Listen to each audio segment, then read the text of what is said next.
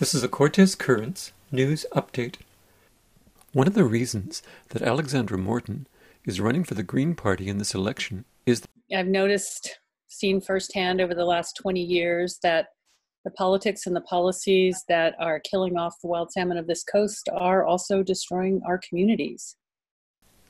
However, fish farms are overseen by Fisheries and Oceans Canada, not the provincial legislature. So I asked Alexandra, what can an MLA do about fish farms? The licensing for salmon farms is federal, but it's the province that is the landlord. So they're giving the tenures for the foreshore leases.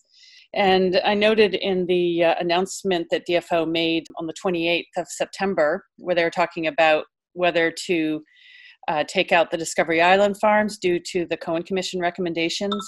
They said they would be going forward in discussions with the First Nations and also the province of British Columbia.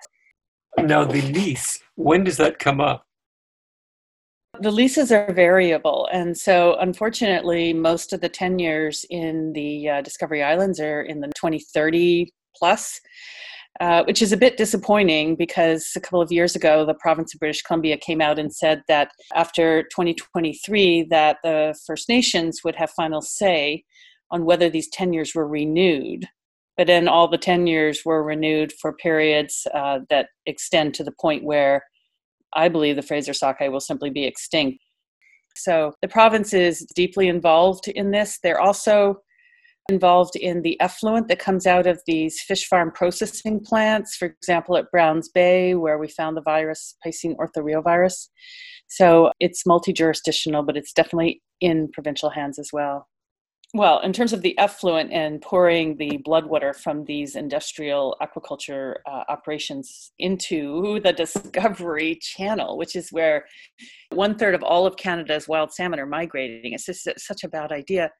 I believe that pipe just has to stop. It has to go into some kind of recycling facility. It has to be loaded into trucks, dewatered, dried out, turned into fertilizer. Something other than just pouring it into the ocean, because I've been involved in this debate for quite a while with several processing plants, and they deny that they're releasing live sea lice eggs or pathogens. And yet when divers go down and put nets over, plankton nets over these and bring them up to me, they are indeed loaded with pathogens and live hatching sea lice eggs. So, I'm an eyewitness to that. What's the province's role?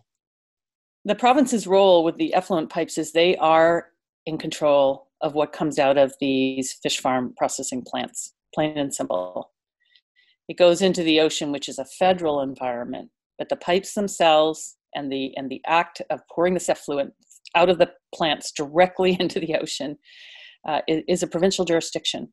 One of the things that's so distressing to me is this morning I saw an article saying that Grieg Seafood, which is one of the companies using this coast, is investing in land-based fish farms in Japan because they see this as the future for their industry.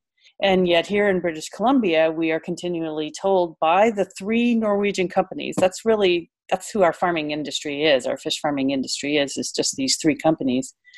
Anyway, here in British Columbia, they're saying it's too expensive. That's not true. If they're investing in Japan, they're also investing in Norway. There's also land-based farms in the United States. This is what is so frustrating to me, is there is such a beautiful way forward through this. Just let's upgrade the salmon farming industry, benefit from the jobs of moving this thing onto land. I mean, instantly there'll be an enormous number of jobs just in building these facilities and then manning them. These are jobs where people are going to go home at night, not these camp-based situations out on the float houses. And then there's this remarkable science in DFO where we can read the immune system of wild salmon and we could turn them back on. We can have both. This is the frustrating thing. We can have both.